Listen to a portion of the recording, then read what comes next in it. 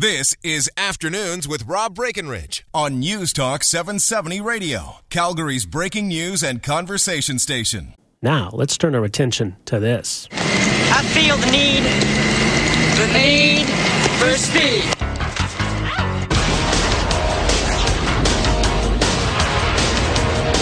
Oh, yeah. Bet Andrea doesn't even know what that's from. Top Gun? Nice. Nailed it. I knew it was a Top Gun reference. I think you're younger than Top Gun. We'd have to double check that, but I'm pretty sure. Googling. It was Anyway, a VHS when I was a kid in the old parents' library. they're doing a sequel.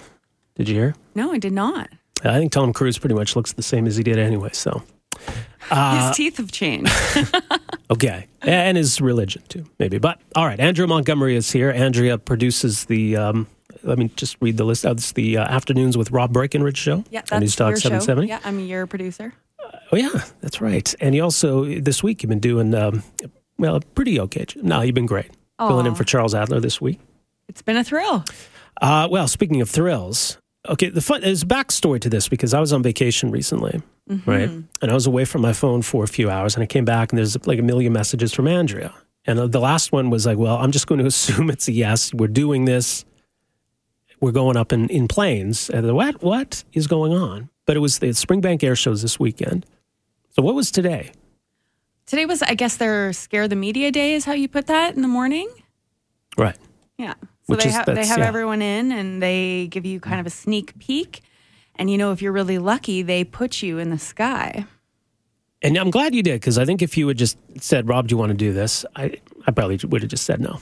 Well, to be fair, I started the message as, I'm going to ask you a question, and you're going to say yes. That's right. And then you said yes anyway. Yeah. Okay, yeah, so it's Wings Over Springbank, they call it. It's the Springbank Air Show this weekend. I mean, the Snowbirds will be there, the F-18s will be there, and a lot of other pilots. And we got to meet two of them today. Now, I went up with a pilot by the name of Gary Ward out of Georgia. Now, you were with, who was your pilot? Kent Peach. Kent Peach. I remember that because his name is Peach. And his But not plane, the fruit. No, but his plane is Jelly Belly. Not flavored, but sponsored, so it's all Jelly Bellies on it. Now, the plane I was in was, I think it's known as an MX-2. It's a small plane. The two of us barely fit in it, but it's a newer plane. Tell me about your plane. Ooh, okay. I don't know what it's called, but I know that it was the same type of plane used for training pilots when the First World War was happening, and particularly after Pearl Harbor. He said that this particular plane, not the one I was in, but it's twin, so exact same model. One of the first planes shot at Pearl Harbor was this model of plane. It was up in the sky when the Japs showed up, and it was a female flight instructor. So interesting story. So he was saying, you'll sit in the back and you tell me how to fly the plane today. And I was like, okay. You did fly it, though. I did. I got to fly it, which was neat. So once we got up and we got a little bit of space between us and the airport, he just basically said, okay, take the controls. And he had walked me through it. So I very lightly turn left. I very lightly turn right. We do a little bit of a circle in the sky, go up a little bit, down a little bit, sensitive. I don't want to take us out. He takes the controls and then we're upside down. I was, hold on. Okay. Well, and I'll talk about my experience, but do you want to play? Do you have your interview there? Yeah, you actually have to turn into Charles Adler tonight to hear that one. Oh, you're going to save it for tonight. I'm saving that one. Okay, but wait, all right. Well, tell me about what you thought of it. Were you freaked out? A little bit. I was playing brave. I was having a good time. I know that one of the things he does in the show is that he turns the engine off. So after we had done some loop-de-loops and upside-down moves, and I saw the ground clearly above my head, I was actually at the point where I was like, okay, that's kind of enough. I hope he doesn't turn the engine off, and I'm really glad he didn't, because you didn't get that sick, would have scared right? me. No, actually, I felt a little weird when I got out of the plane, when I got to solid ground, but not in the air. In the air, it was just like, woo. I think it's also the rush, right? Yeah. Adrenaline keeping me healthy. Yeah, to me, the one thing I noticed was the G-force, right? That pushes you back and how heavy that is. And just, because at first when you're flying and I'm kind of sitting up and I'm looking all around and wow, what a beautiful, gorgeous view. And then once he gets it going and once you're doing all the maneuvers, you're forced back. I don't know how he was doing it. I don't know how he's still controlling the plane and keeping his bearings and noticing his altitude and speed and all of that, because I couldn't move my head. I was just, my head was all the way back. Had a lot more horsepower than my plane too. Yours is the the modern race car versus me being in like the old muscle car, right? Right. And when we broke the sound barrier, it was really awkward. Yeah, right. It was...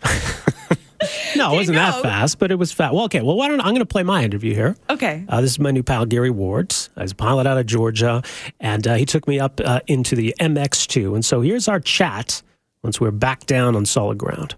Okay, well, we are now back on the ground after a pretty thrilling flight with pilot Gary Ward in this MX2, part of the Springbank Air Show this weekend out of the great state of Georgia. Gary, you flew this up here, didn't you? Yes, I did. I left, actually, I flew in Sunday to Oshkosh, Wisconsin, spent a few days there, and then yesterday flew on into Springbank. How long have you been flying this plane? This is my 12th year of flying the MX2, and it's just an awesome airplane. I love it. Yep. It was quite a feeling because I was in the front. You were piloting from the back. I kept wondering the whole time, how do you see where you're going? How do you see what's going on around you? Well, we use peripheral vision, looking out the side more than anything else. But I can see over the nose. But as you notice, when we were taxiing out, I can't see over the nose. So I have to do, we call it S-turn, zigzag back and forth and looking out the side to clear the path. So we did some loops, we did some barrel rolls, we did the Cuban 8, I think you call it, which was all pretty intense. I had no idea which way we were facing or our altitude, but of course, you got to be aware of everything going on, your speed, your altitude, all of that. How do you keep your bearings? I don't know. I think it's some of it you kind of either got or don't have, or other of it, the rest of it you can kind of learn, but it's called situational awareness. And of course, when we're doing an air show, we have to know exactly where we are, how we're coming out of the maneuver, because it's always a no-no to come back over the crowd or direct the energy toward the spectators. Right. Yeah, and I mean, so how fast were we going up there? At one point in time, we were doing over 200 knots. That's over 230 miles per hour. You'll have to convert that to kilometers. But, yeah. And the funny part, we flew out with another plane, a much slower airplane. We're about to fall out of the sky to stay with him. That's right. All right. So, Adam, maybe you were taking it easy on me. So tell us a bit more about what you're going to be doing this weekend. Okay. I'll be doing variations of what we did today, but much more aggressive, much more violent maneuvers, just throwing the airplane around, deliberately stalling it at times at high speeds. And so I'll be doing tumbling maneuvers. I'll do a torque roll maneuver where I go straight up, keep rolling to the left until it won't go anymore, and try to slide back through my smoke. So, yeah. So it's one thing, I mean, to learn how to fly a plane, to become good at flying a plane. How do you get into doing this kind of performance? Well, I've been flying since I was 16 years old, but I got into the real hardcore aerobatics much later in life. I always loved doing it, and it was only then that I acquired an airplane previous to this one that was capable of doing it. And you just practice, and I love doing it. You seem like a mild-mannered guy, but up in the air, you become this daredevil. Yeah, my personality changes a bit. All right, well, thanks so much for the flight, Gary. All the best this weekend. It was great. Thanks, Rob. Pleasure to have you fly with me. Yeah, there you go. GaryWardAerobatics.com, by the way, is his website. Now, Andrew, you found it kind of funny that they had to put a parachute on. Yeah, let me tell this. So we're all getting ready, and our pilots wanted to fly up together so that they could kind of mess around in the sky, do some chasing of each other, and we could go up together, and we could get pictures. I could get pictures of Rob in the airplane. So we're standing there about to get ready, and I see Rob preparing to get into the cockpit, and I see Rob, he has this signature move that if you've met him in person, you would know it. He kind of does a half eye roll and shakes his head back when you can. I know myself in person. I never seen that. You can hear it. He's going, oh, of course. So he does this, and I'm like, oh man, I got to get over there. So I go over, and they've got these like really flat backpacks. And Rob's heavy. Getting suited up, and I'm like, oh, hey, what's that thing? It's a parachute. And just the look on Rob's face when that parachute, you can check it out. We both tweeted this picture. Yeah. But it was like, funny. Okay. Yeah. Like at no point really was. Insurance. I didn't have a parachute. I just had a buckle. Yeah. No, that's true. I don't know. Maybe it's just the kind of, because I don't know how you would jump out of your plane. No. It would be harder because with ours, it was just the glass canopy comes down. Yeah. Which would be easy to open, I guess. And that's pretty much what he said. He said, here's what you pull to make the parachute go. And he's sort of explaining the doomsday scenario in which we would have to bail. So it's basically, I'll open the canopy and then you're pretty much on your own because I'm in the back and I can't really help you. So I was wondering, like, did he say, is there an eject where the seat tosses you up into the sky at all? Or I don't know. I don't know now. I don't think so. I think we would just have to basically jump out. Because he didn't show me where there was an eject. High, were we? Like, you'd have to we pull were your chute around 5,000 or 6,000 feet, I think, weren't we? I was like, woo! Were you nervous at how close our planes were flying to one another? Not so much. Not so much. I know you mentioned that, but it felt like just because they were small planes. And I think if we weren't there, they'd probably get a lot closer. Yeah, I saw some videos I looked up after we got here of them, not your pilot, but Kent, my pilot, with someone else flying upside down and looking at each other. Like head to head, do you know what I mean? One of the planes upside down and flying right in above each other. But he did mention that they're going to fly in formation. So I kind of expected some sort of closeness in that way, right? Well, they'll do, they got a lot planned for this weekend, as Gary said. And, the Snowbirds, that's what they do. They're like the Harlem Globetrotters of this stuff, Did you see them when we were taxiing out, getting all shined up? Yeah. Oh, beauty. Yeah. Beauty. Well, I did chat with one of them. So we'll take a break here. We'll come back, and I'll play that interview.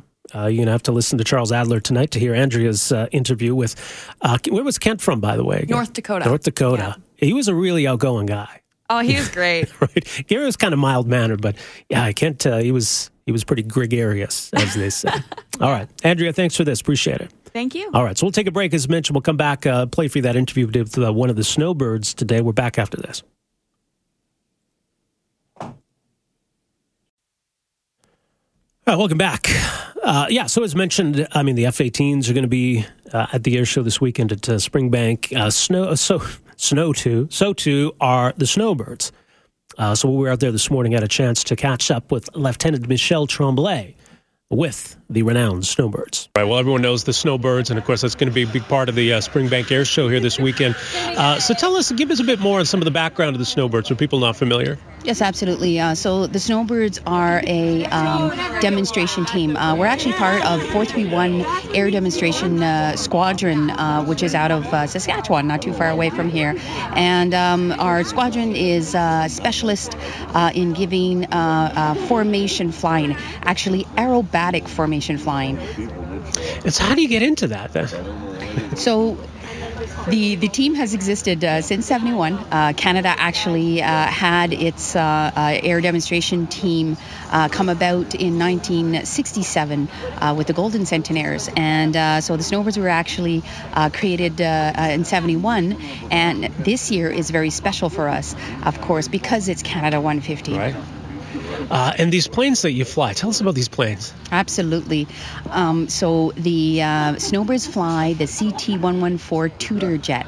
It's a perfect jet for aerobatics, as it can go in higher and lower speeds, and is very, very versatile. It actually can be, if you will, the race car of the air. Yeah.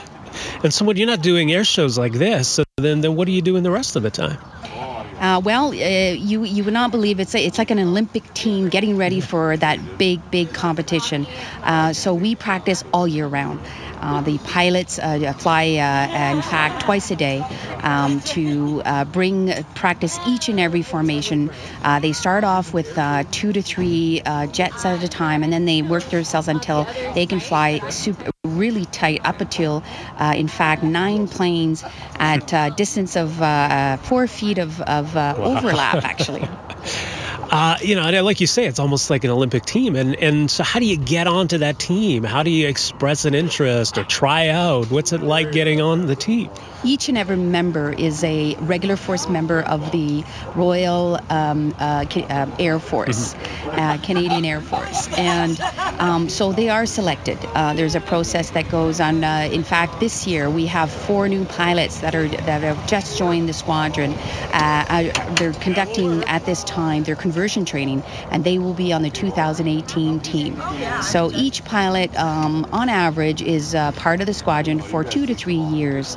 And they actually train the new pilots because it is a very unique expertise, and they need to carry that on to their replacement. All right. Well, that's great. Well, I know people are excited to see the Snowbirds this weekend. Thanks so much for making some time for us here. Thank you very much. It was a pleasure. Yeah, there you go. That's Lieutenant Michel Tremblay with the Snowbirds. So they'll be a part of it this weekend. The F-18s, much more wings over Springbank. Goes tomorrow and Sunday. We got to take one more break here. We are back to wrap things up on a Friday afternoon right after this. Afternoons with Rob Breckenridge, starting at 12:30 on News Talk 770 Calgary.